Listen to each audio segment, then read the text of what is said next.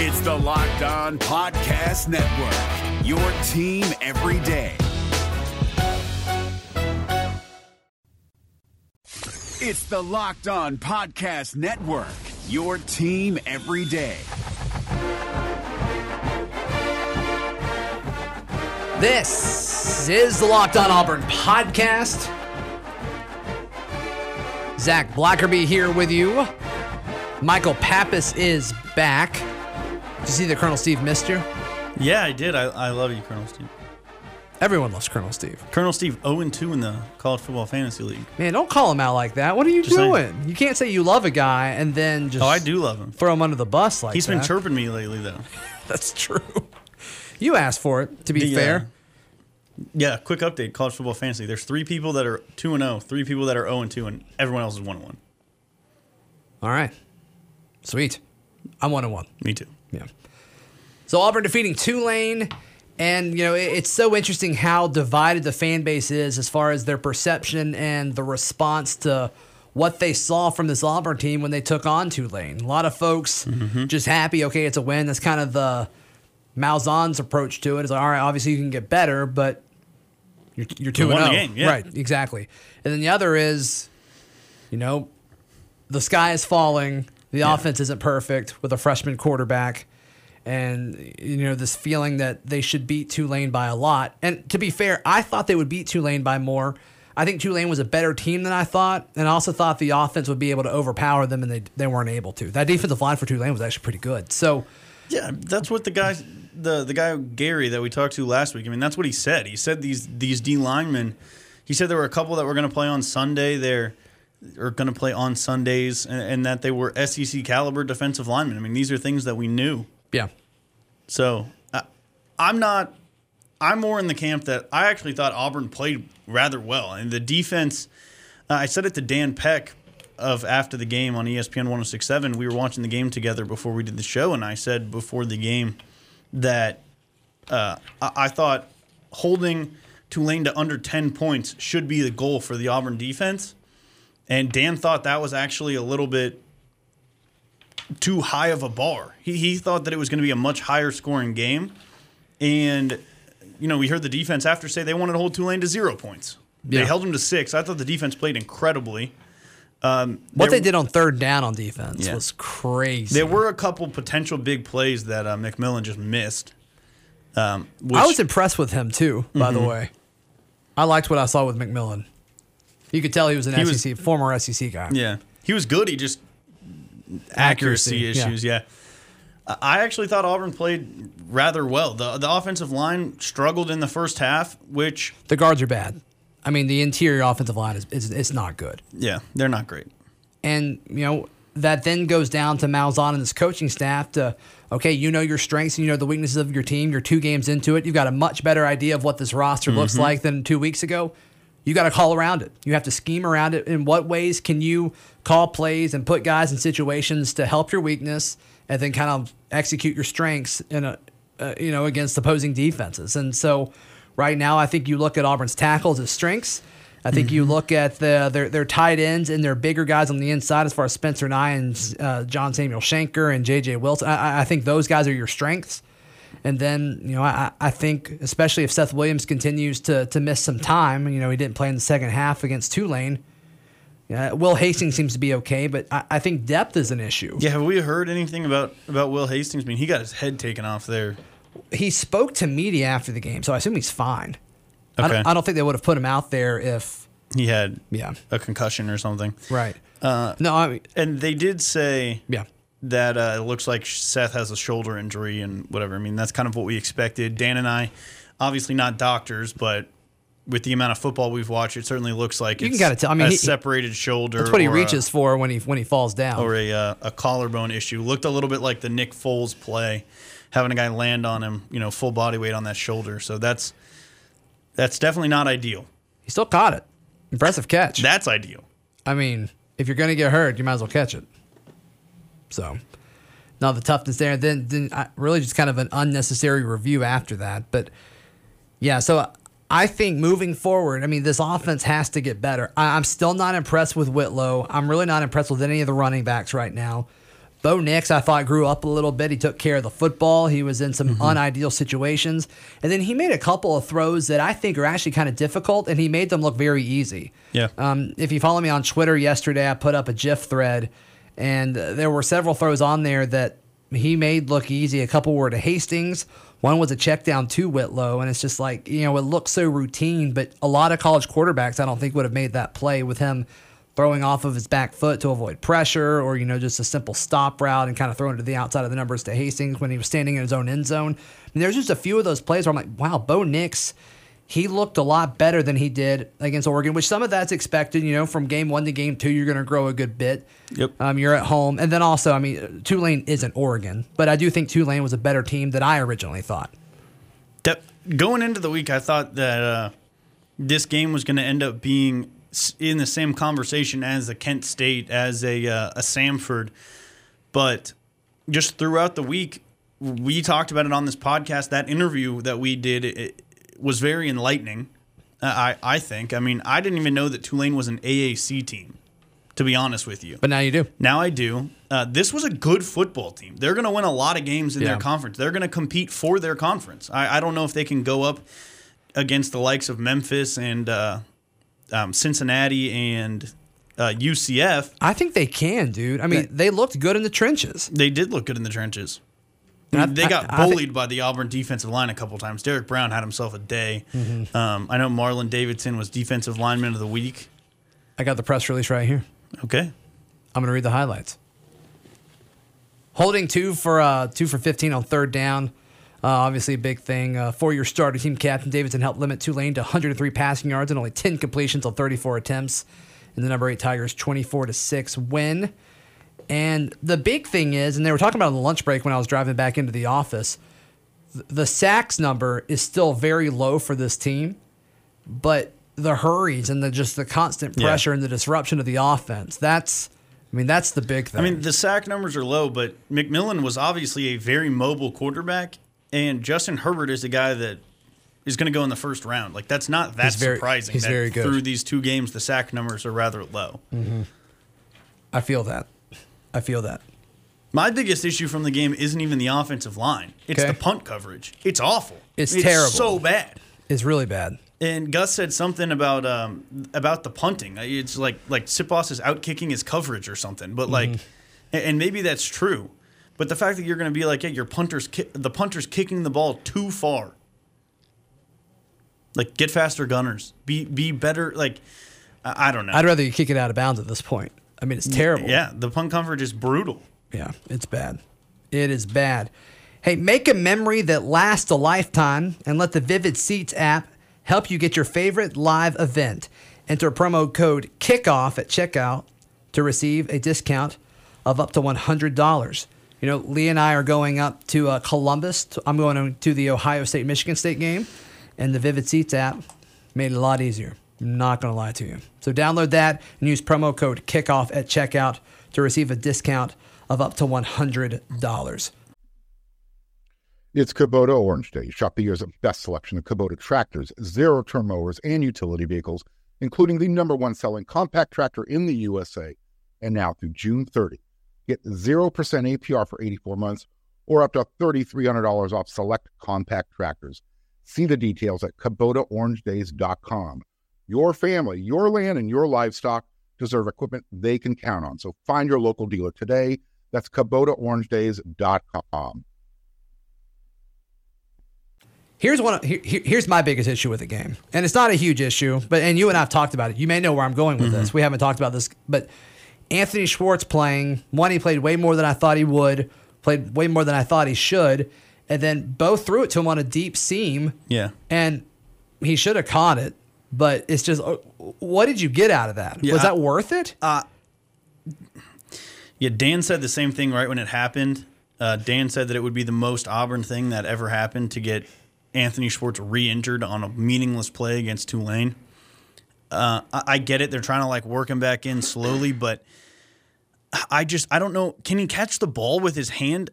The beat writer said it was taped up. They said I guess it wasn't a soft cast this week like it was last week, but I don't know. It looked pretty thick from where I was. It just I find it hard to believe that he could effectively catch the ball. Even if he was wearing just a thick glove or a padded glove or something, what's the upside of him playing? You get reps, you get game speed reps and all that. That's cool, but hold him out one more week. That's just bizarre to me. With Texas A&M being 2 weeks away, I just don't get it, man.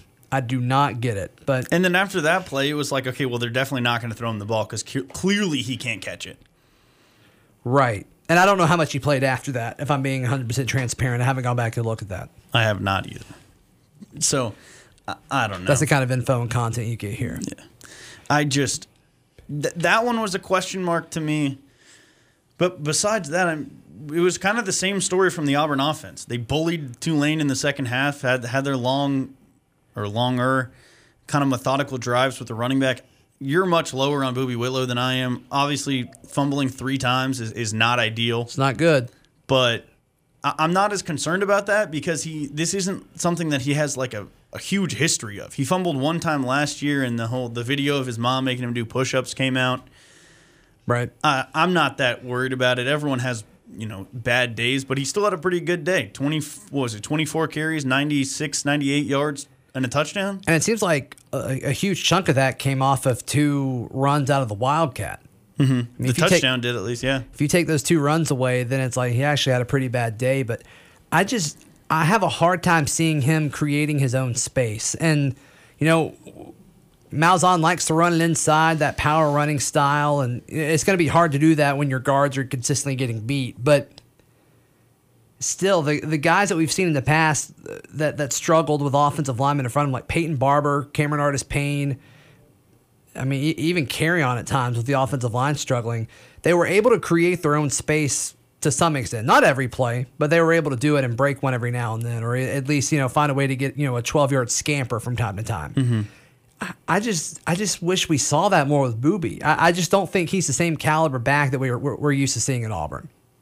And that may be true, and it's his 14th, 15th game playing running back, so there is something to be said about that. But it seems like one of the biggest losers from this week has to be the rest of the running back room. I mean, they obviously do not trust anyone else to carry the ball. Well, that was my thing is when he fumbled and then came back in, and then he fumbled the second time and came back in, or lost the fumble for the second time and came back in, I was looking kind of surprised that he was there, and then I'm like, well, who are they going to put in that role?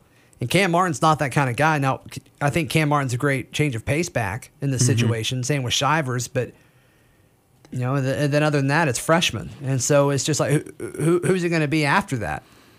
And this game was one where you want to see some depth being shown and everything, They want to know what they've got coming out of a game like this, and maybe they just thought so highly of Tulane that they didn't think that the game was in hand until that last drive when Gatewood came in.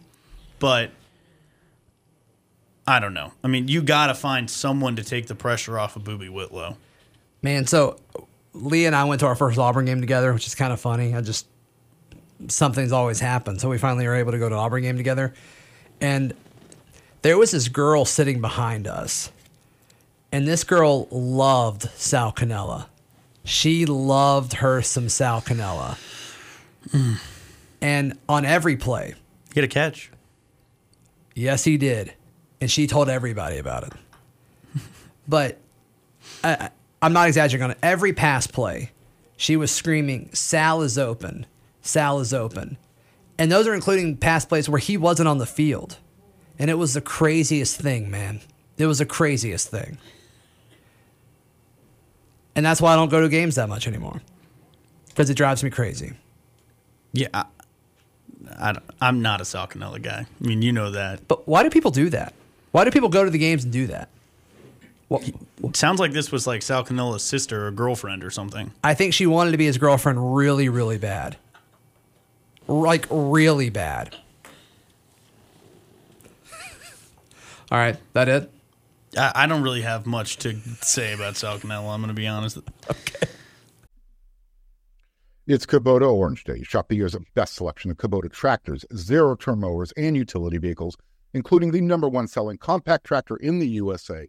And now through June 30, get 0% APR for 84 months or up to $3,300 off select compact tractors. See the details at KubotaOrangeDays.com. Your family, your land, and your livestock deserve equipment they can count on. So find your local dealer today. That's KubotaOrangeDays.com. Spencer and I had another incredible week. Yeah, you love Spencer Nye. In one of the gifts that you put up, you were like, Spencer Nye blocked 2 guys. I didn't see him block 1, but it's fine. Interesting. The 2 guys that he touched, did they make the tackle? No, they didn't. I mean, okay. I guess I should say, like, it didn't look like he blocked him. It looked like he, like, kind of nudged him. I guess when you say block, I'm expecting him to, like, stone somebody cold, and that was just some of the best blocks in the world, though. All you got to do is just get in the way. It's the same effect on the play, you know? All right, so Auburn was number 10. Now they are up 2 spots to number 8 in the AP poll. I believe they're number 9 now in the updated coaches poll. Do you think after 2 games in, does this Auburn team look like a top 10 team to you? The defense looks like it's a top 10 defense. The offense still has some work. I don't think they really look like a top 10 offense. But with a defense as good as the one that Auburn has, they might not need a top 10 offense, to be honest. And it is worth noting that they've got the second best win in college football right now, and that goes a long way. Yeah, you're right. You're absolutely right. And I think... And they played an AAC team. The AAC likes to boast themselves as like the 6th Power 5 conference, although so does the Mountain West. Mm-hmm. And, you know, that game never was really in question. Auburn was in control of that game the entire time. Yeah, I mean, I agree with you. Despite Tulane scoring first, I do agree with you. All right, that it there too? Mm-hmm. Okay, cool. And I guess you could also say they benefited from playing at the same time as the game of the week, LSU and Texas, right? I mean, many more eyes were going to be on that game. Oh, for sure.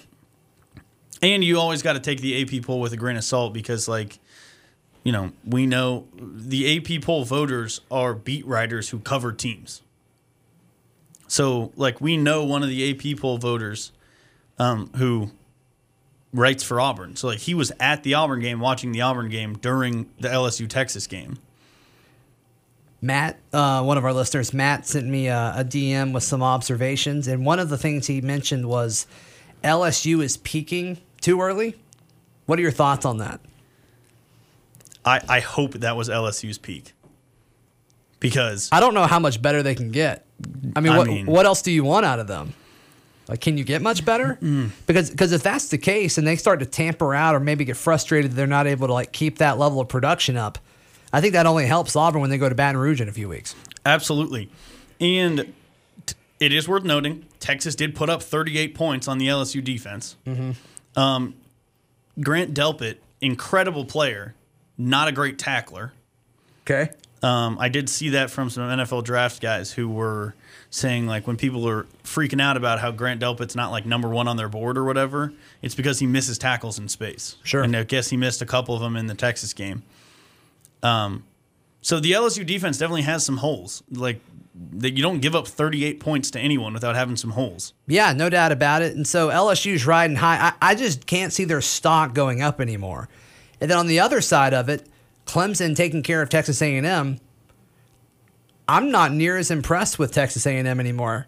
I think Auburn and Clemson are on the same plane defensively. Now, all-time backdoor cover by A&M in that game. You're right. A lot of people lost a lot of money. I was very excited at the bar. Because we do after the game live from Skybar, so I was at Skybar watching the end of that game before the Auburn game. Did you go crazy? Yeah. And then the guy next to me was like, "Do you have A&M?" I was like, "Yep." He was like, "Did they just cover?" I was like, "Yes, they did." Yeah, that's crazy.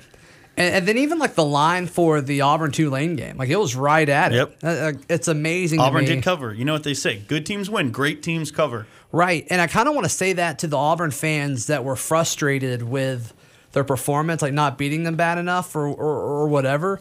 And my thing is, like, the best indicator on, you know, the divide of teams is whatever spread Vegas puts. Like, they know that better than anyone. And based on Vegas's logic, Auburn did cover. So they beat them by as much as they were supposed to, according to Vegas, which is the best indicator of that. Yep. I totally, like, I'm very satisfied with this Auburn win. People I know that called into after the game, right after the game, people on Twitter were not as happy. I don't really get it. Like, I'm going to sit here and be like, this Tulane football team is a good team. And they put up 40 points in week 1 and 6 in week 2. Yeah. Like that. You take that. I mean, that's a massive difference. And I get it. The difference in defenses between Florida International and Auburn is pretty massive. But this is not a bad Tulane team that Auburn just really handled. Yeah. Jeremiah Denson's interception was a thing of beauty. Jeremiah Denson, he's a freak. He awesome. He has been the most impressive defensive player on Auburn's team through 2 weeks. Whoa. I don't think I agree with that. He's up there, though. Have we heard anything about Noah? I know he went off the field late in the game, was holding on to his back a little bit. I'm sure he's fine. I think he talked to the media afterwards, too. I think. So if he was that bad off, they wouldn't have put him out there. But, I mean, yeah, my most impressive defender. I mean, Denson's up there. Noah's up there. I love that chair because it just squeaks. It's like the chair on the desk here with that the microphone's sitting on. Mm-hmm. I guess I could move it back. No, don't. I like it. I think it adds something to it. I'm just so impressed with the linebackers. And they have been incredibly impressive. The defensive line has been incredibly impressive also. Truesdale got the start, by the way. Did you see that? I did not, but I'm also not surprised. Dan and I were surprised because number 97, it was a defensive lineman that I didn't even know existed. Like Gary Walker or something like that came in and made a great play. Yeah, he's a scholarship guy now, but he was a walk-on for a while. And Dan and I were like, all summer, the last 6 months or whatever, we've talked about the depth on this defensive line, and we've rattled off all these guys, and no one's ever said that guy's name, and he comes in on first or second down and makes a good play. Yeah, and he's been around for a while, but he's always just kind of been on cleanup duty, the backup platoon that comes in, but... Good for him for fighting his way to...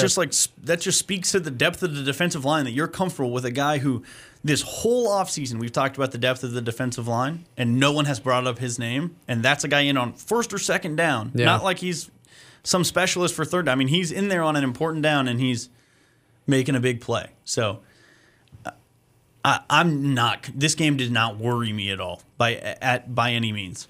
Yeah, I'm okay with it. I think the offense needs to get better, but I think steps are being taken in the right direction there. So Auburn opens this week as a 34.5 favorite against Kent State, also known as the Woody Barrett revenge game. Mm-hmm. People have been saying that. That's the word on the street. Yeah, people have been calling it that. Mm-hmm. Mm-hmm. Started here on the Auburn podcast. Mm-hmm. Excuse me, the Locked On Auburn podcast. Still not quite used to it. Yeah, we can cut that out. Yeah, we'll cut it out. Mm-hmm. Mm-hmm. So... Obviously, this one should be the first game for Auburn that we really get to see a lot of the backups play. Oh, the other thing that came out of this game. Okay. If anyone tries to tell me that Joey Gatewood looked amazing and should get more playing time and blah, blah, blah because he was in there for 7 plays in the last 4 minutes of a game, I'm going to lose my mind. I think Joey Gatewood should play more. The guy had a good run and then handed the ball off a couple times. I absolutely think Joey Gatewood should play more. Groot. Okay. I just... We can disagree on it, but I do think he should play more. And it's interesting to me, the whole clock issue. What was that like on the TV broadcast? There was no clock. It's wild. It's bizarre. There's a $13 million screen, and you can't keep time with it. It's fascinating to me. I don't. Lots of boos in the stadium. So, like we were saying, or like I said, we were watching at the boards. Dan and I couldn't really hear the announcers all that well. Sure. So we had no idea what was going on. There was just a random stoppage and play for 5 minutes, and then there was a clock problem. Yeah, it wasn't great.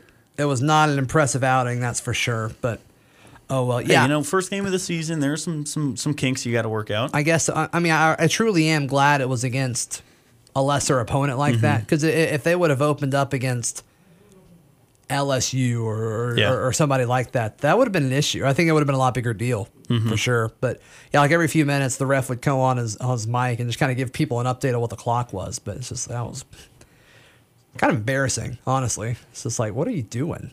But where can people find you and hear you? They can find me on Twitter at CouchPapTato, and then they can hear me on the SEC Report on Thursdays, 7 to 9 p.m. on ESPN 106.7. And after the game, immediately after all of the Auburn football games, call in 334-321-1390 because we need callers on that show for it to go really well. I'll also be hosting the lunch break 3 times this week, Tuesday, Wednesday, and Friday. Cool. I didn't know that. Mm-hmm. You can follow me on Twitter at @ZBlackerby. Follow the show on Twitter at Locked On Auburn. This has been another edition of the Locked On Auburn podcast. It's the Locked On Podcast Network, your team every day. Hey, Prime members, you can listen to this Locked On podcast ad-free on Amazon Music. Download the Amazon Music app today.